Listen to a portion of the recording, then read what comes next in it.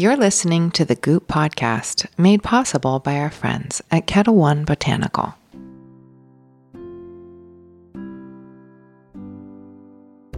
One of my goals for the year is to spend more time with friends who I haven't seen nearly enough of. Preferably, these catch-ups happen over a good drink or two. For these occasions, I like to have our home bar stocked up with Ketel One Botanical. If you haven't tried it yet, it's vodka distilled with real botanicals. It has a pretty fresh taste and makes an excellent base for cocktails. If you're looking for recipe ideas, I highly suggest trying the Botanical Breeze or Lady Kombucha Cooler from Goop.com. The other reason we like Ketel One Botanical is because it's made with non-GMO grain and doesn't contain sugar or artificial sweeteners. They've got 3 varietals: cucumber and mint, grapefruit and rose, and peach and orange blossom. To shop for Ketel One Botanical, head to drizly.com. That's DRIZLY.com. Hi again. Thanks for joining us. If this is your first time, here's what you can expect. Every Thursday and a bunch of Tuesdays coming up, Goop editors will be sitting down with thought leaders who are pushing boundaries in their fields. We'll talk to doctors, creatives, CEOs, and relationship experts. You'll hear me interviewing some of the people I admire most in this world, and you'll also hear a lot from my Chief Content Officer at Goop, Elise Lunin. I love listening to Elise's interviews because she asks the smartest questions and really just listens. Today, Elise is sitting down with the very funny Abbi Jacobson. Abbi is one of the series' creators, executive producers, and stars of the beloved Comedy Central show Broad City. Her latest book is a funny and poignant collection of personal essays from a road trip across the states called I Might Regret This. It's written as a response to her breakup with her first major love. Abbi's also an illustrator. She's made some adult-friendly coloring books, and her drawings punctuate this book. Abbi stopped by the Goop office on a trip to LA and talked with Elise about humor, love, being a workaholic, and much more. This one is going to make you laugh. I think we build up this thesis of who we are, and then it gets shook by all these different things. So it got fully shaken when I fell in love with someone, and then I was like, oh, this is what life can be like. And then it was kind of shaken back to being well, fuck. Okay, time for today's chat with Abbi Jacobson. I know you write about it in your book, but that must have been such a wild transition for you, and particularly in New York, to go from web series to, at least in LA, it felt like it was one of the most discussed things in the culture when it first came out. The show? Yeah. Oh, that's cool to hear. I think maybe we talked about we have mutual friends. We are in the same circles. So No. It was beyond that. Really? Because yes. I feel like people didn't really know the show until maybe the 3rd season. No, I feel like everyone was talking about it. All right. I love. Well, you know what? It is New York, LA. Maybe it's I'm talking about more of maybe the Smile State phenomenon, right? Maybe you're big in Texas. Yeah. It was a huge thing, but actually, the transition from web to TV was 2.5 years, 3 years. So it was slow. We sold a script, and then that was at FX for a year, and then we sold the script to Comedy Central, and then rewrote it and made a pilot, but only had the pilot. And then you wait, and then it got picked up, and then that's 2.5 years, and then you make the first season, and that's another year. So by the time it came out, we had been in this mode, but it is also what's happening now? Right. Our web series that still hardly has any views. It was never viral and is still there's just not a lot of people have seen it, is all of a sudden on television. It's pretty incredible. When things take that long, and I don't know if it's not even that long, but yeah. Yeah, but it takes so long when you think about it. I mean, Kiki and I talk about this since Kiki is our podcast producer today all the time. She's our senior wellness editor, and we have a book in print, and we spend these things take so long that it's hard to stay attached to them. The book, you mean? Yeah, books in general Yeah, it and takes a very long projects. time. Like, how do you still, do you find that you have, like, are you tired of it, or do you still have the same attachment and energy for it? Are you just I know this is the final season. I think we still have the same energy and drive, or have had it. Mm-hmm. I think because it is still, while we're used to it, I mean, we've been doing this show for 6 years, but the web series for 10. Yeah. We're like used to this rhythm of the year, which is pretty much like 10 months of the year is making the show, pretty much. So it's mostly my whole year. So there's not a big chunk to even like not be into it. But I think the fact that, I don't know, it's like, I think 50 episodes felt so right because we thought we might get to that point. Mm-hmm. And also it's very much about your 20s. Yeah. And I'm not in my 20s anymore. But yeah, I'm not tired of it yet. It's just harder now to write for my 22-year-old self, like, because I'm not living that way anymore. Right. Like when we're closer to it, the show is a full shenanigan. Yeah. Like every episode is shenanigans. We say that a lot this season. But it's like, I'm not as, like my shenanigans now are different.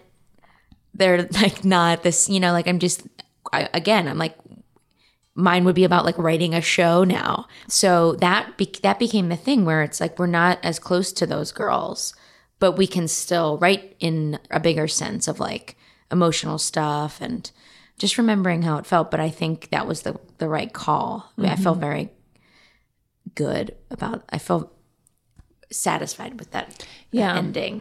And in your book, you write about wanting to, how it's best when things end while they're still good. I love in the book how you say too that you don't, or you were, I don't know if this was your belief or this is how you live, but you don't believe in plan B. And so you don't have a plan B. It's very brave. Well, that was like the one thing I got out of going to the acting conservatory. Yeah, that's a David Mamet belief, not mine. I stole that. That's my Mamet technique. I trained with the Mamet sentence of not having a plan B. Yeah, I don't think about it so much, but I feel like once I realized I wanted to do this, I was like, I'll work all this other, can I curse? Yeah. Have I already? Yeah. Okay. If I haven't already, I'm not kidding. I might need to know how long I've been talking because that might be a record. I worked so many shitty jobs while I was trying to do this thing, but they were never jobs that would be my plan B. Like, they were just stuff that occupied my time and gave me money to like live in New York, but nothing. Like I was never pursuing another course simultaneously, which a lot of people were. Mm-hmm. Kind of like people were like doctors that would be in my comedy classes, and they felt like they were also on the same like trajectory, but they were like also pursuing this thing that was like a legit career too. I was like, what are you're going to the ER? Oh yeah. You go to the ER after this improv class. Yeah. Well, being a doctor is about improvisation, right? You know what? It is. I mean, and some people are taking improv, like it is applicable to anybody. Yeah. But just the knowledge of like, I'm not going to try to do something else wholeheartedly at all. And also all those other jobs I did are all in the show. Okay, so speaking of improv, which is so terrifying to me, I can't imagine doing it. You talk about how you do it. I didn't understand what this meant. The top of your intelligence? What does that mean? It's one of the lessons you're taught at UCB, Upright Citizens Brigade, which is when you step out on stage into a scene, you should use the top of your intelligence. So never make the character, if the character's dumb, they're like, you're still using the top of your intelligence to make, and this is difficult to explain now that I'm doing it. It's like overly intellectualized? No. Whew, this is a difficult thing to explain now that I've never been asked this. Oh, I don't know how to explain this. Will it make me funnier? No, if I but know it's how like, to do it? It's almost like a dumb character is still written intellectually. Right. Like Abby and Alana are, there are a lot of moments where we're like complete idiots, Right. but they're written at the top of our intelligence because we're doing it for a reason. There's like games, comedic games that are being played that are funny because we're doing it on purpose. Got it. If that makes sense. Totally. That totally makes It was sense. a lot of I was pressure. hoping it was like Oh a my God. weird hack that would just enlighten everyone on how to be funny.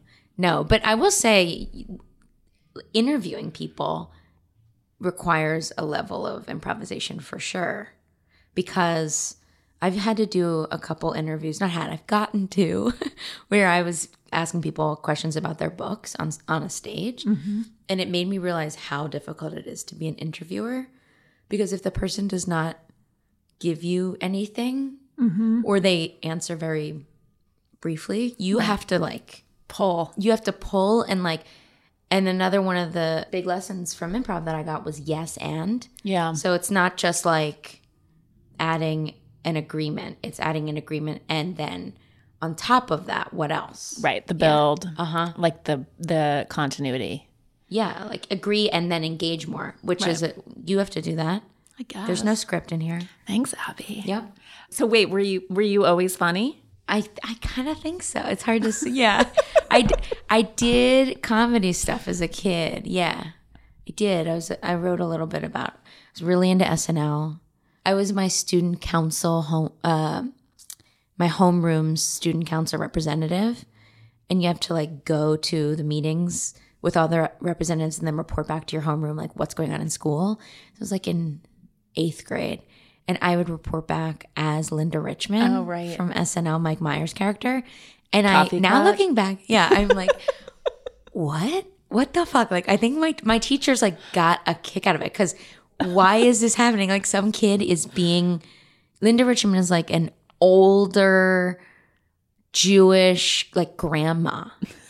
Not a grandma. She's probably like 60. Right? Yeah. You know the character? She might even 50? be like late 50s. Yeah. She might be 50s. Of course I know the Because character. she was Mike Myers' mother-in-law. That's who it was inspired by.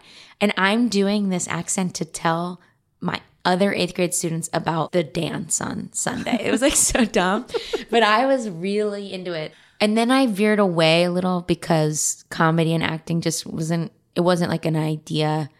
I didn't think that would ever be a possible like life to even go after. Just because I've never met anyone that did that, or not from a place where anyone like becomes an actor or writer or anything. And so I went to art school, which is also like a ridiculous career path or like difficult. But my parents are artists. So my brother and my dad are graphic designers. My mom is like she was a potter growing up. So that felt more like at least I could do it and I could draw well and I was, it was more tangible. Right. So I did that and then I started doing video stuff at school. And then I was like, I want to move to New York and try to be an actor. Yeah. For a week. For a week. I didn't write it in there. I did do a part-time course at Atlantic for like 2 more months. Okay. Well, and then I think I quit that early too because I was like, I can't take it. For dramatic effect, guys, Yeah. It's a week in the Yeah, book. it's a week. You, within the book, sort of the premise of the book, and I'm curious to know whether you were planning on doing a book and then you finally fell in love, or your relationship and then the resulting road trip inspired you to write a book. Like, what was the chicken? Oh, wow. and the I egg? haven't been asked that. No, I was not planning on writing the book before I met her. No, It was like, because that was like a while before I wrote the book. And so I decided to write the book. I was like in the middle of this heartbreak in like the spring of 2017. And I decided so basically, just to sum up what the book is. So I took a road trip from New York to LA in the summer of 2017. I was like extremely heartbroken and very much overworked. And so the whole like winter and spring, or basically 2017, I was like heartbroken. And in the spring, Broad City's editing, we were editing season 4, and that was like the end was in sight, and I was going to have this big break. I had to be in LA in 3 weeks. That's a big break for me. And I realized like, oh, there's going to be this like empty space that like I don't have the show to distract me every day. Mm-hmm. And I was like, I'm gonna drive. I have a car in New York. I have to be in LA. I'm gonna just drive by myself. I've never done that. Fuck it. Like, this is an adventure. I need to like get out of anything I'm familiar with right now. And when I decided to do that, I then was like, I'm gonna write a book about it. And I didn't know what was gonna happen on the road trip. And I didn't even know that the book would necessarily be framed the way the framework that I did, which is every chapter is a city I stopped at. I didn't even know exactly what it was going to be, but I pitched it. It was sort of a manic time. It was a fever dream of pitching. I'm like, what happened? But I went around town, pitched this book, and I basically just told people how I was feeling. And then I've been wanting to explore the essay. I hadn't really written in that length before. I'm used to writing scripts, and I told them how I was feeling. I was like, I don't know exactly what this is going to be. You're going to have to kind of just trust that I'll pull out something good, and they did, which is crazy. That's not how books are usually sold. I realized that. And then I went on the trip. I didn't write on the trip. I wrote in a journal, and I took notes, and I took a lot of photos. And then I got to LA in August, and basically August 2017 to August 2018, I wrote the book. And I want to talk about the book, but I think it's interesting that because I relate to a lot of the book, like feelings of like I'm unlovable, not unlovable, but like your resistance to relationships. So I want to talk about that. Love and like it. How comedy factors into that. And then also the fact that you're a workaholic, which I totally relate to. So I thought that was an interesting battle in the book itself, when you're like, don't think about work. You're not allowed to work. You're not allowed to write, but you're recounting an experience. Like you, I'm also, it was work. It was totally work. But that was the only way, because at this point I was like very anti-vacation, because every time I tried to do something like that since the breakup, I was just like, I had never felt so depressed in my life. I feel like looking back after that time, I definitely had kind of dealt with some depression before, but that was like, oh, okay, this is a thing. And then every time I tried to kind of go on a vacation, even if it was like a weekend, because we were shooting Broad City, I was like, this is terrible. It just like amplifies it. So I knew the only way I was going to go on a, in quote, vacation was to make it a project, which is like insanity. Like that's like not healthy, but also it kind of was like taking care of myself, but it was fully work. Yeah. Was it healing?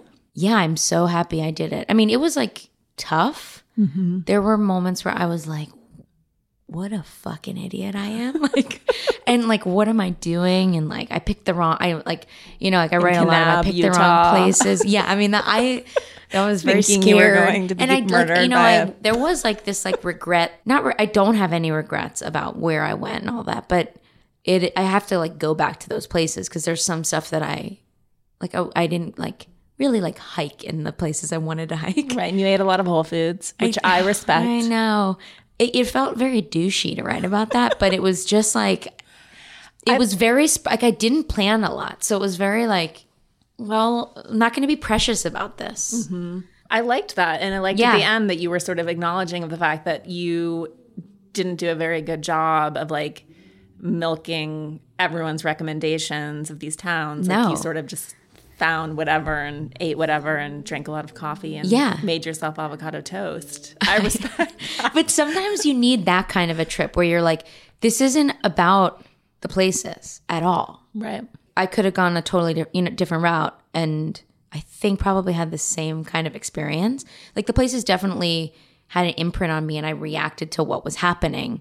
But this was definitely like an inner journey versus like a lot of times you go to see the sites and that's, I don't know, it's just much more like activity driven, like planned out. And this was just like, I need to like wander around. And sit in it, it seemed Exactly. I needed to sit in it. It seemed. And so your grief from the breakup, do you feel like because you hadn't really allowed yourself to do that before, or maybe you'd never had the opportunity to do that before, that it was like compounding the grief, that there was a lot more wrapped up in the response probably. to it? Like I think so. It was probably a mix of the actual situation and just like, oh my gosh, I can experience this.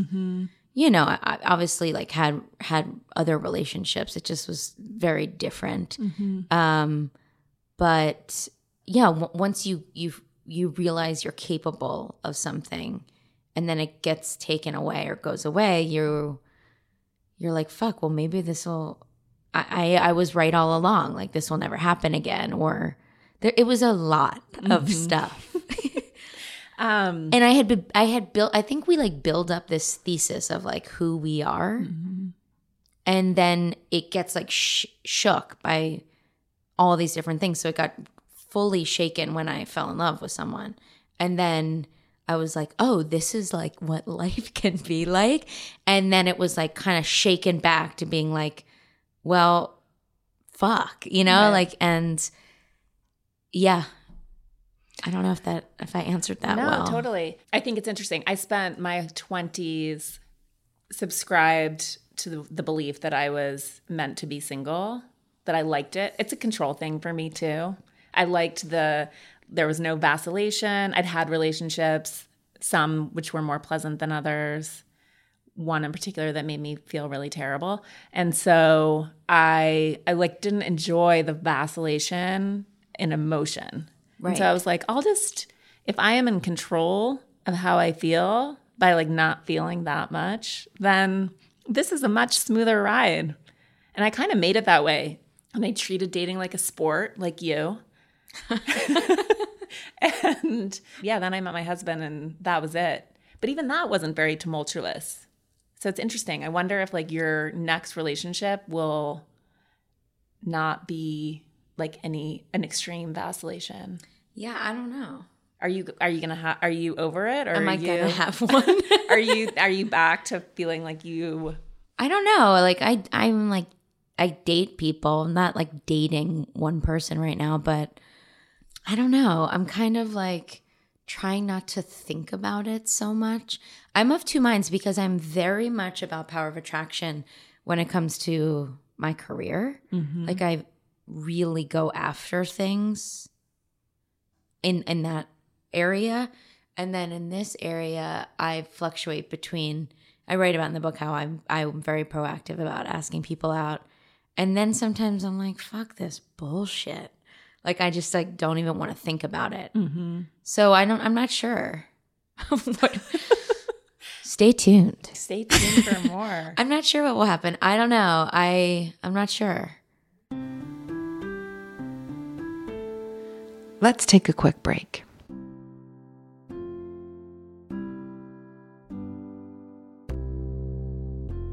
One of the perks of working at Goop is getting to try the latest recipes that come out of the test kitchen. Our food editors, Caitlin and Anna, are probably the most well-liked people in our office. You might have heard them on the podcast a little while back talking to GP about her new cookbook, The Clean Plate.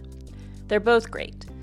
Primarily, Caitlin and Anna come up with new recipes for breakfast, lunch, and dinner, or they're cleaning up some version of a favorite snack. But occasionally, they get into drinks, and that's when you really want to be around the test kitchen for sampling. Caitlin and Anna have gotten pretty prolific with their cocktails using Kettle One Botanical. They did a riff on the classic Sea Breeze using hibiscus tea, lime juice, and Kettle One Botanical grapefruit and rose. That one might be my favorite. If you want to test it out yourself, check out their recipe on goop.com. And if you're coming to our summit in Goop Health this March in New York City, we'll be serving up Kettle One Botanical there. Depending on the kind of cocktail you're in the mood for, Kettle One Botanical comes in a couple of other flavors. There's also cucumber and mint and peach and orange blossom. You can shop Kettle One Botanical online at drizzly.com. That's DRIZLY.com.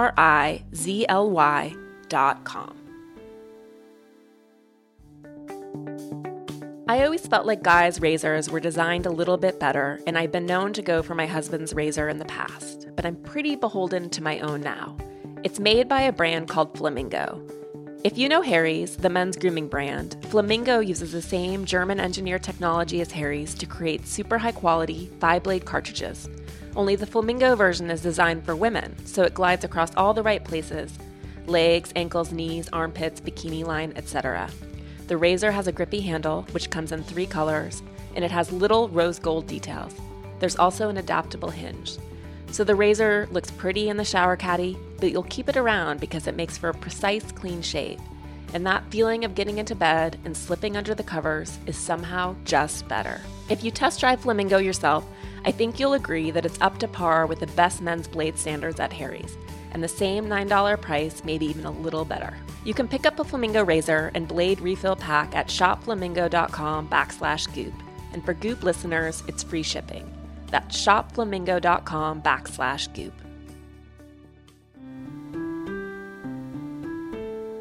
Let's get back to Abbi Jacobson. You don't strike me as the sort of person who's going to end up alone.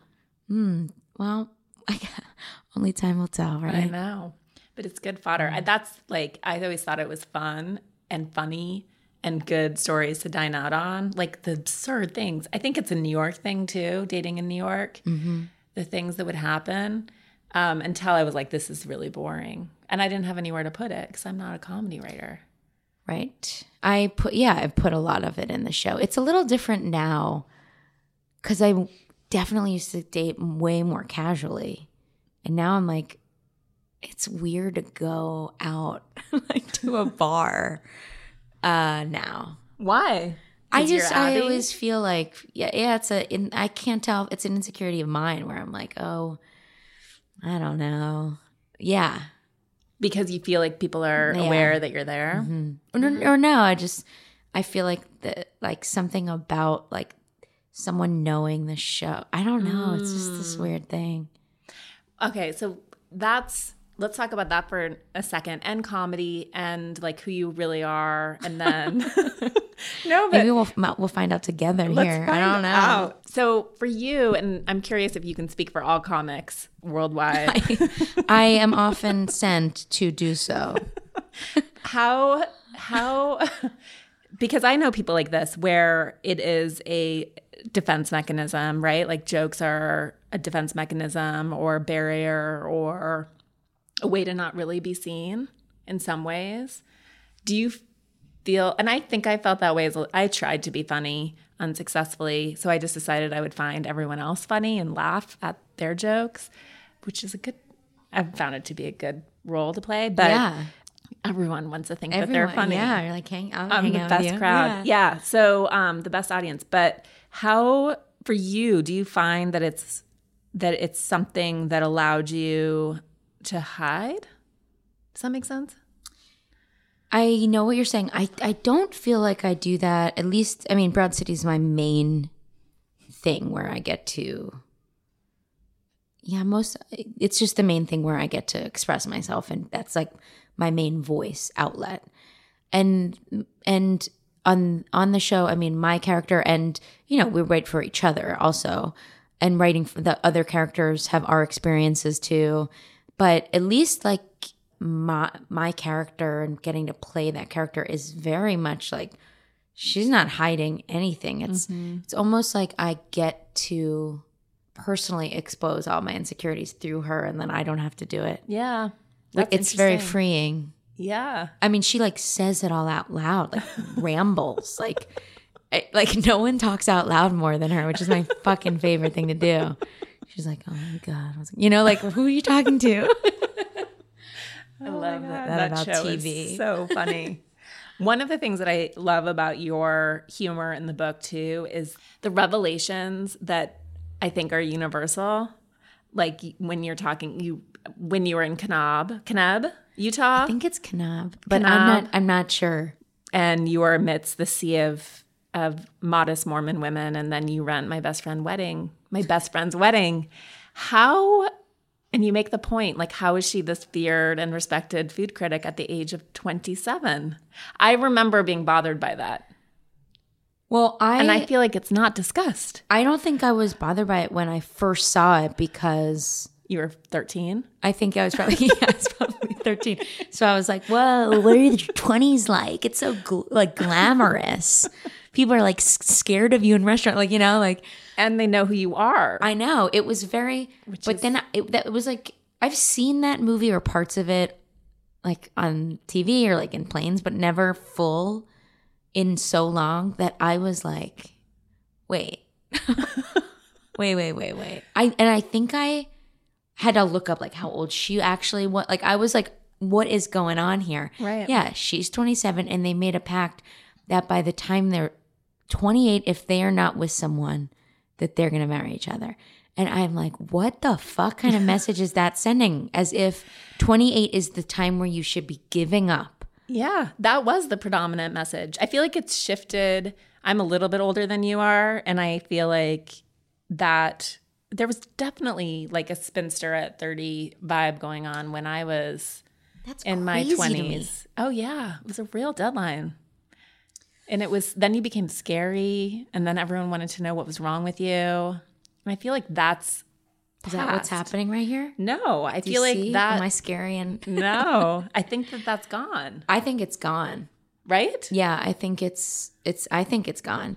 I think now, if that movie, they couldn't do that movie so young. Yeah. Like it would probably be 40 or 50. It'd probably be 50. Yeah. Or it wouldn't even be about marriage. It wouldn't be made. Right. No, it wouldn't. But it might, because there are a lot of rom-coms that are, sorry, terrible. That's why I do love that movie, because it is a delightful rom-com. There are not. Yeah, and the end of that, you don't know, because I literally watched the scene so much when I was writing this, because when my favorite part, I'm sorry, you can edit this out, when Rupert Everett calls her at the fucking wedding and he's like, I bet you just tapping those fingers and he's there. Come on. That's so good.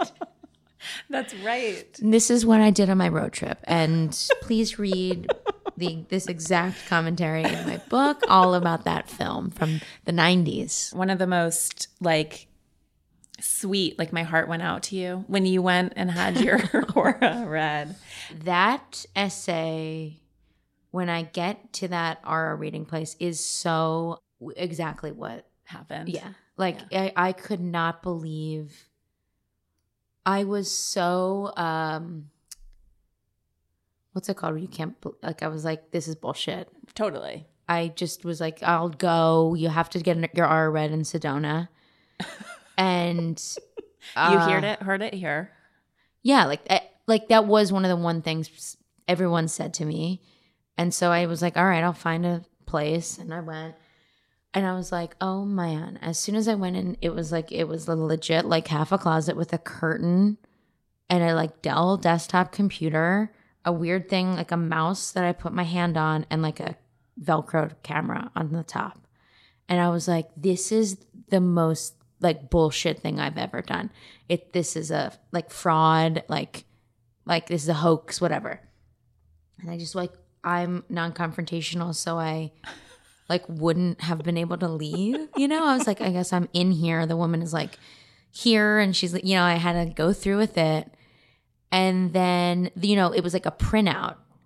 I thought it would be like an actual photo, like the ones you've seen people with the color. It's like a printout. It's like so non-impressive. And I'm like, oh, and they're like, well, now you go to the reading. And I was like, I couldn't leave still, because I was like, fine, I'm going to pay for it. And we went up to like the tiniest little room up in a mini mall off the side of the road in Sedona. And this woman I was just like, why am I in here? What a fucking idiot. Like, just like, why did I even do this? And the first thing she said was, okay, I'm going to invite Jesus in to join. And I was like, yeah, Now that's what, yeah, obviously. I was like, this is so dumb, so dumb. And then she starts, And I was a mess. It was crazy. I was like, what the fuck? Yeah, that was not fun. And I was like so confused, like how that happened. It was interesting too, because you said, I'm probably not quoting you right, but essentially you were like, maybe these are things that are, and I think everyone who's had a reading like that has that experience of like, how is this person telling me about myself? Yes. Am I just like everyone else? And then where they're like if they were saying, it seems like you're looking for something. right. Where something feels like it's missing. I'm like, they could say that to anyone and you'd be like, wow, yeah, that's me. So I, like the broader things that we all struggle with. And so I was like, I'm not going to give this woman anything. Right. I'm not going to say anything about myself, nothing. I think I even gave a different name because I was like, what if in between they like look me? I don't even know. You know, I was Right. like, no, like it's not going to happen. And there's no way that she could say to everyone, she was like, I feel like, yeah, she was like, it seems like you've given up on love and you've made your life about work. And I was like, there's no way she could say that about everyone. What if like people don't have jobs? Like they couldn't, like she Right. couldn't. No, totally. But I think those are the qualities of a good reading. And then it's really weird. And it's always things that you know to be true. It's so weird. I've been wanting to do another, not an aura reading, but I've been wanting to do like another. Oh, girl, you came to You the have, right place. I know. Give me some tips. What you have to tell me what you want, and I'll. I don't know. I think if anything, so I did go to one in LA. I write about it. The one who wouldn't see you because you were 15 minutes late. Yeah, in Beverly Hills, this woman was fucked up. It was so early in the Broad City. We were like writing the script, and I was like, this town is terrible after that. And she was like, she's like a renowned person, I think. That's But weird, though. that was a psychic. What do you want? I don't know. What are the things? What do you recommend? I mean, it's the menu is wide. There are mediums. There are like intuitive. I don't business want coaches. mediums like talk to dead people. people? Yes. I don't think I want that. Then you shouldn't go to a medium. It's That's always, like unfinished. You like kind of want to, right? potentially. It's typically they're really like they're psychics and beyond. Like they're the most masterful. I see. So they can usually do some of like the intuitive stuff. I have some ideas for you. Yeah. Yeah. Oh my God, I'm excited. Yeah. I'm a little afraid that they'll tell me something true that's bad. They won't. Like Okay. a good person typically, not that they're hiding things from you, but it seems like the information they get is really just to help you, like it's like to help you achieve your higher purpose or your soul purpose. I've never heard something from anyone legit that was scary Okay. or dark or bad. All right. That's know? that's good to know. Yeah. I'll fill your phone with recommendations. Okay. I'm excited. So your chapter on being a boss, so I know the book just came out, but have you become I'm similar. You talk about being able to like email out requests and demands, and that when you have to ask someone for something in person, you feel like you're in a yoga class trying not to fart. Yes. Are you any more comfortable? And do you have any tips on how to delegate or direct? I think honestly, this is something I'll probably always struggle with, but I think sometimes it's important to always like check yourself in that way, where it's like, if you're fully confident about all your insecurities, like if all of them are gone, then I feel like I don't know. I think you can always get better at that is what I'm saying. I think that Alana and I were just talking about this recently.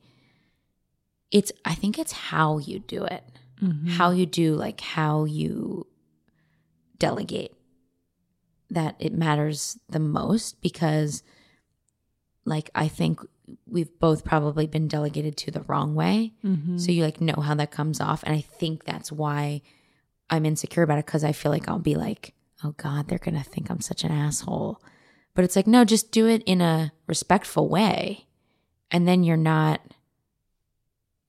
at all. Yeah. So it's just how you do it. But Do you think, though, that that's true, or do you feel like you'd still feel uncomfortable asking for things? Because I think mine comes from a place of feeling like embarrassed or like unworthy to ask for, or like, I don't know. You mean like asking someone to like get you something, or asking for like help. a revision, or Yeah. Yeah, I mean, it's a mix. I think it depends for me. And again, it has not gone away. Yeah, But I still do it. totally. But I think the more I actually confront it head on over email, like instead of doing an email, the better I get at it. Yeah. But I hate that. I hate doing it. Yeah. Where it's so much easier to ask somebody for anything on email. I know, it's true. But it seems like it goes that there are two directions, that there are people who are sort of assholes about it, right?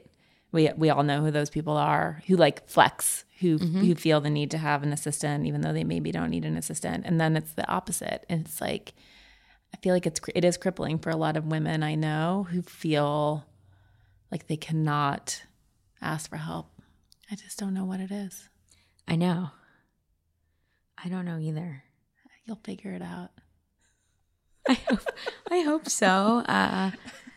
I think it's practice, and also figuring out how to exercise self-confidence. Because like, I use the asking for help thing when I'm talking about directing, because a big insecurity for me is like, on a set, everyone's an expert at something. And as a director, you're not supposed to know all those jobs too. But sometimes I get insecure about not knowing all the lenses. Mm-hmm. And it's like, that's not my job. It's okay to ask, like, it's okay to rely on other people. That's their job. But I get insecure about not knowing everything. And then I have to remind myself, no, I'm here to do this part, which is sort of like conduct the whole process. And I don't know. I think it's just sort of like, clearly, if you read this book, I think it through.